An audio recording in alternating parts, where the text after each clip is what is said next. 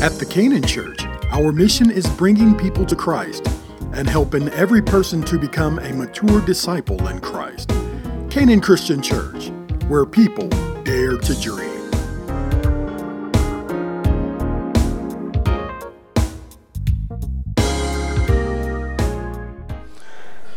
In the gospel as recorded by St. Luke, and thank God for this praise team, and thank God for Tyler. Amen. In the gospel of Luke, chapter 2, beginning with verse 8 and reading through verse 14, Luke chapter 2, verses 8 through 14, there is this word. Now there were in the same country shepherds living out in the fields, keeping watch over their flock by night. And behold, an angel of the Lord stood before them, and the glory of the Lord shone around them, and they were greatly afraid. Then the angel said to them, "Do not be afraid, for behold, I bring you good tidings of great joy, which will be to all people. For there is born to you this day in the city of David a Savior, who is Christ the Lord. And this will be the sign to you. You will find a baby wrapped in swaddling clothes, lying in a manger." And suddenly there was with the angel a multitude of the heavenly hosts, praising God and saying, "Glory to God in the highest, and on earth peace, goodwill towards men." You may be seated in the presence of the Lord. I want to teach today from the idea, good news makes me want to holler. Good news makes me want to holler.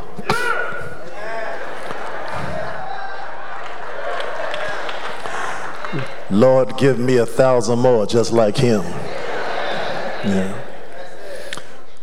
Sunday after Sunday, as the people of God, we make our way into the house of the Lord to give God glory and honor and praise.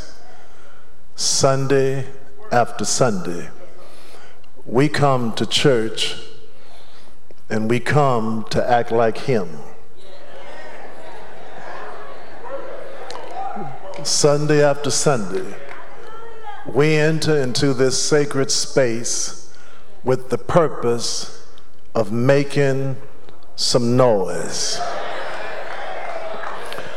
Because when we wake up on Sunday morning and we think about what God has done for us in Christ, and when we think about how far the Lord has brought us from, and how good he's been to us. And then when we consider, after we wake up, that we still are in our right mind, and we still have the activity of our limbs, we purpose in our heart, when I get to church, I'm gonna make some noise. We're in the car driving to church, and while we are driving, the percolator is turning over, and we keep thinking about his mercy, think about his grace, thinking about his loving kindness. And if the truth be told, we really start praising him before we get here. We're giving him a praise in the car. Get out on the parking lot with a hallelujah on our lips. Walk in the door with the intention. It ain't by accident. It ain't by happenstance. I see you, Lavinia. Yeah, I came to make some noise. I ain't gonna be sedity. I ain't gonna be bourgeoisie. I ain't gonna sit in here like a cow looking at a new gate. I ain't gonna sit here like Alice in Wonderland. I came to make some noise. Look at the person beside and say, he's talking about me. I came to make some noise. I came to make some noise. Now that's every Sunday. Yeah, I don't take a Sunday off. I ain't got no church service vacation where I come and say I'm gonna be quiet on this Sunday. Every Sunday, 52 Sundays a year, 52 Sundays I'm gonna holler. 52 Sundays I'm gonna make some noise. And somebody might be asking, well, what you hollering about? I'm hollering about what he's already done. I don't need him to do anything new for me to holler. I'll praise God for the rest of my life just on what he's already done. This ain't no car praise. This ain't no house praise. This ain't no raise on the job praise. This ain't a person beside me praise. No, I'm praising him because I'm saved. I came to make some noise. That's every Sunday.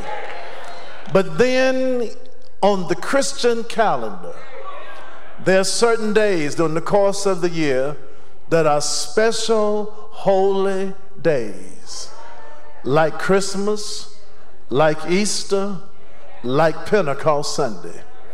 And if I'm going to come to church every Sunday and give God a praise, a holler, a scream, a shout, God knows on Christmas, Christmas Eve, the Sunday before Christmas, Resurrection Sunday, Pentecost Sunday, I'm going to act like I lost my ever-living mind.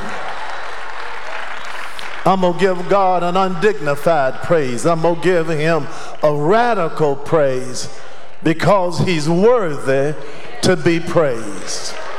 Psalm 100 becomes descriptive of our attitude.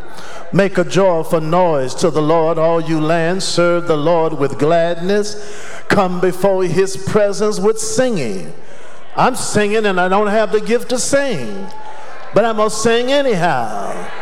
Why? Know that the Lord, he is God. It is he who has made us and not we ourselves. We are his people and the sheep of his pasture. God made me. God has sustained me. God has taken care of me. God has positioned me. God has blessed me.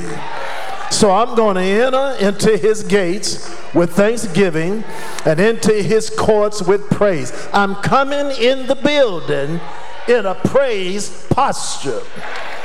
Be thankful to him and bless his name. Why? For the Lord is good. Anybody know he's good? His mercy is everlasting, and his truth endures to all generations. My grandmama praised him. My mama praised him. And I'm going to praise him. Because my house is a house that is marked by generational blessings and not by generational curses. The Lord's been good to my family down through the years. I grew up in a praise house. And in the narrative that serves as the basis of our teaching today, Luke gives us one of the narratives concerning the birth of Christ. Luke says that angel showed up to shepherds on a hillside with some good news. The angel showed up to shepherds. The angel did not show up to the high priest and other people who were serving in the temple. The angel did not show up to people of nobility and high class who were looked upon as the respectable people of society. The angel showed up first to shepherds. And shepherds were looked upon as thieves. The only class of people that were lower than shepherds were lepers. But the angel showed up to shepherds. The angel did not show up to the quote-unquote good people, the respectable people of society. The angel showed up to shepherds because God shows himself to people who need him. God, he doesn't show himself to people who think they self-sufficient. God shows himself to people who feel a need of his presence and his power in their life. This angel showed up to these shepherds on the hillside, and the angel had good news. Listen again to verse 10 and 11. Then the angel said to them, "Do not be afraid, for behold, I bring you good tidings of great joy." That means I'm bringing you good news, which will be to all people. Now, what is the good news? For there is born to you this day in the city of David a Savior, who is Christ the Lord. Good news, the euangelion, the gospel. What is the gospel all about? What is this good news? The good news is that God has given us a Savior. Everybody just shout, Savior. He gave us a Savior. He gave us good news. Somebody shout, it's good news. Thank God for good news. And that's why every time this year rolls around of Christmas, we can ill afford to allow the culture to make us lose sight of what this is all about. Can't diminish it to Santa Claus. Can't diminish it to Rudolph the Red-Nosed Reindeer. Can't diminish it to Frosty the Snowman. Can't diminish it to singing jingle bells. No, because it's about good news. And in a world where people are hurting, in a world where people seem to be hopeless and helpless, somebody needs to remind them that we got some good news. Psychiatrists and psychologists remind us every year that this is one of the most critical times of the year. Suicide rates began to skyrocket. People began to take their lives. People grapple with serious cases of depression. But I'm telling somebody in this sanctuary right now who may be feeling kind of down, and those of you who are sharing with me through this virtual and online worship experience, I don't care what you're going through. You shake that depressive spirit off of you, because I came to tell you I got some good news for you. I got some good news for you. God has given us a Savior. A Savior. A Savior. Gave us Jesus Christ. A Savior. He saves. He heals. He delivers. He gave us a Savior. Paul, writing about this in Philippians chapter 2, beginning with verse 5, he says, "Let this mind be in you, that was also in Christ Jesus, who thought it not robbery to be equal with God." He wasn't presumptuous about it. And yet he emptied himself without losing one drop of his divinity, took on the form of a man, and became obedient unto death, even the death of the cross. God in Christ leaves the precincts of glory, comes into a world marred by sin, takes on our humanity, limits himself to our humanity, and then became obedient and obedient unto death. Went out on a hill called Calvary, and there laid down his life, crucified on a cross, not for sins that he had committed, but for wrongs that we had done. And he gave himself so that you and I could be reconciled and brought back into a meaningful relationship with God in Christ. And when you accept Jesus Christ as Lord and Savior, then God in Christ comes to live in us. Christ in you, the hope of glory. The greatest power in the world. The greatest power in the world. The greatest power in the world is living in you. I don't care where you live. I don't care what you drive. I don't care where you don't live. I don't care what you ain't driving. I don't care what you got. I don't care what you think you don't have. I don't care if you got a host of people around you. If you're by yourself, you can smile. You can have joy. You can have peace. You can have assurance, because if God is with you, you and God are enough.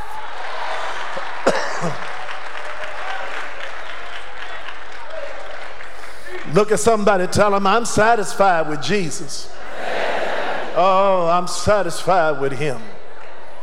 I'm satisfied with him. Because everything I need, I found it in him. I'm satisfied with Jesus. Hallelujah. I may be walking, but I'm satisfied with Jesus. I may live in a one-room shack, but I'm satisfied with Jesus. I may not be eating what you're eating, but I'm satisfied with Jesus. I may have to take myself to the movie, but I'm satisfied with Jesus. I may not have everything my heart desires, but I'm satisfied with Jesus. Good news. And then Paul, when he writes to the church at Rome, Paul puts it like this. Paul said, but God demonstrated his love for us, in that while we were yet sinners, Christ died for us. He didn't just declare it, he demonstrated it. Hallelujah. Yeah, he demonstrated it. He showed it. Because love is a verb. Love ain't a noun. Love ain't what you say. Love is what you do. Thank you, Jesus. I married Sandra Fisher. She became Sandra F. Malone. Beautiful wife. Beautiful wife. Beautiful. You know what she told me this morning before I walked out the door? I said, babe, I'm going on to the church. You know what she said to me before I walked out the house? That girl told me, she said, I love you.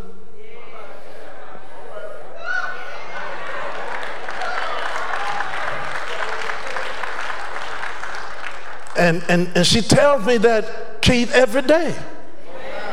Every day I walk out of that house, before I walk out, I tell her I'm going to leave. Every day. She says, I love you. And there's something about it, it don't get old. She told me this morning, she said, I love you. It kind of got all over me. We're celebrating next weekend. We've been married 46 years. You would probably think, you probably think after 46 years, and she said, I love you, that I just say, okay. But every time, she says it every day, and every time she says it, it kind of gets all over me. And you know why it gets over me? Because I know she means it. And you want to know why I know she means it? It ain't just because of what she says, it's because of what she does. She demonstrates it. She ain't just talking, she shows me that she loves me.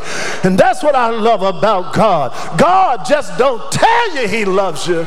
He has demonstrated that he loves you. He loved you when you wouldn't love yourself. He loved you when everybody else walked away from you, when everybody said you wasn't going to beat nothing, when everybody else said that you didn't count, when the devil thought he had you. God told the devil, you're a lie. I love him. I love her. They are the apple of my eye, and I love them so much, I'm going to do for them what they can't do for themselves. Yes, Lord.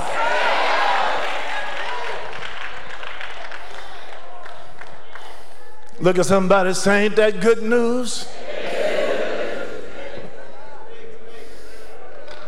God will save you. God will heal you. He will deliver you. And I don't care what the circumstances of your life is today. I don't care what kind of challenge you are being confronted with in life today. I don't care how low you feel you have fallen. And I don't care how disruptive and dirty you think your life has become. I came to remind you that we got good news in Jesus. He'll meet you where you are, and he won't leave you where he found you. He'll pick you up, turn you around. I wish I could talk to some witnesses here. Somebody can say, Pastor, I've been where you talking about. I ain't always been saved. I ain't always been in church. I ain't always done right. I was lost one time. I was a mess. But I'm saved today because Jesus came into my heart. They called me trash, but Jesus said I was his treasure.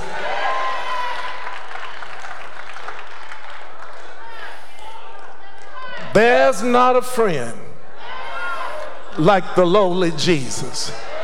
No, not one. No, not one. None else can heal all our soul's diseases. No, not one. No, not one. Jesus knows all about our struggles. He will guide till the day is done. There's not a friend like the lowly Jesus. No, not one. No, not one.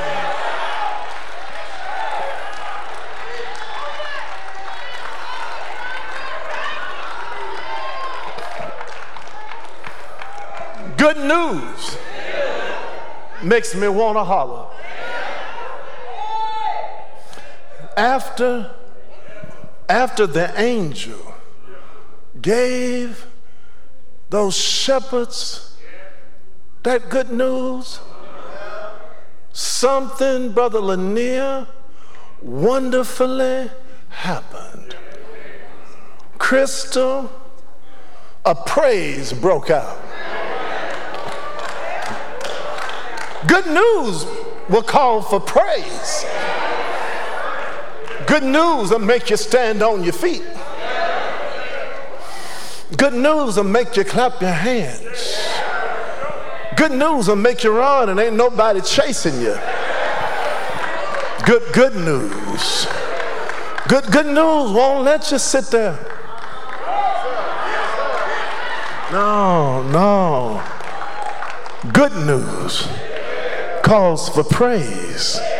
So verse 13 says, and suddenly there was with the angel a multitude of the heavenly host, praising God and saying, glory to God in the highest, and on earth peace, goodwill towards men. Sister Coleman, thousands upon thousands of angels showed up after the angel gave the shepherds good news. A heavenly host, thousands upon thousands of angels showed up, and they started praising God in cosmic stereo.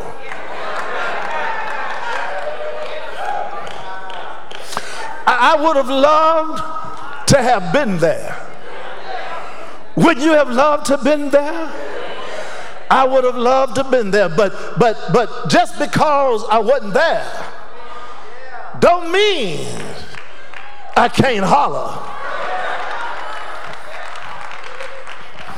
Because as I wrap this up, I need to remind you that God did not become an angel when it came to saving us. God became a man. I'm about done because I feel something here. God, he didn't redeem angels. He redeemed us. So while I was not there that day, when I think about how good the Lord's been to me, when I consider what he gave me in Jesus, when I think about how far the Lord has brought me from, and I think about his hand upon my life, I don't need an angel to sing for me. I got a song, and I sing my song. Blessed assurance, Jesus is mine. Oh, what a foretaste of glory divine, heir of salvation, purchased of God, born of his Spirit, lost in his love. This is my story. This is my song. I'm praising my Savior all the day long. I know you got a story. I know you got a song. But this is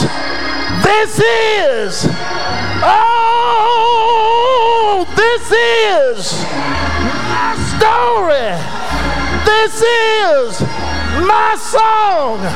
I'm praising. I'm hollering. I'm shouting. I'm screaming. I'm jumping. I'm running. All the day long. Yes. Yes. Yes. Hallelujah. Yes.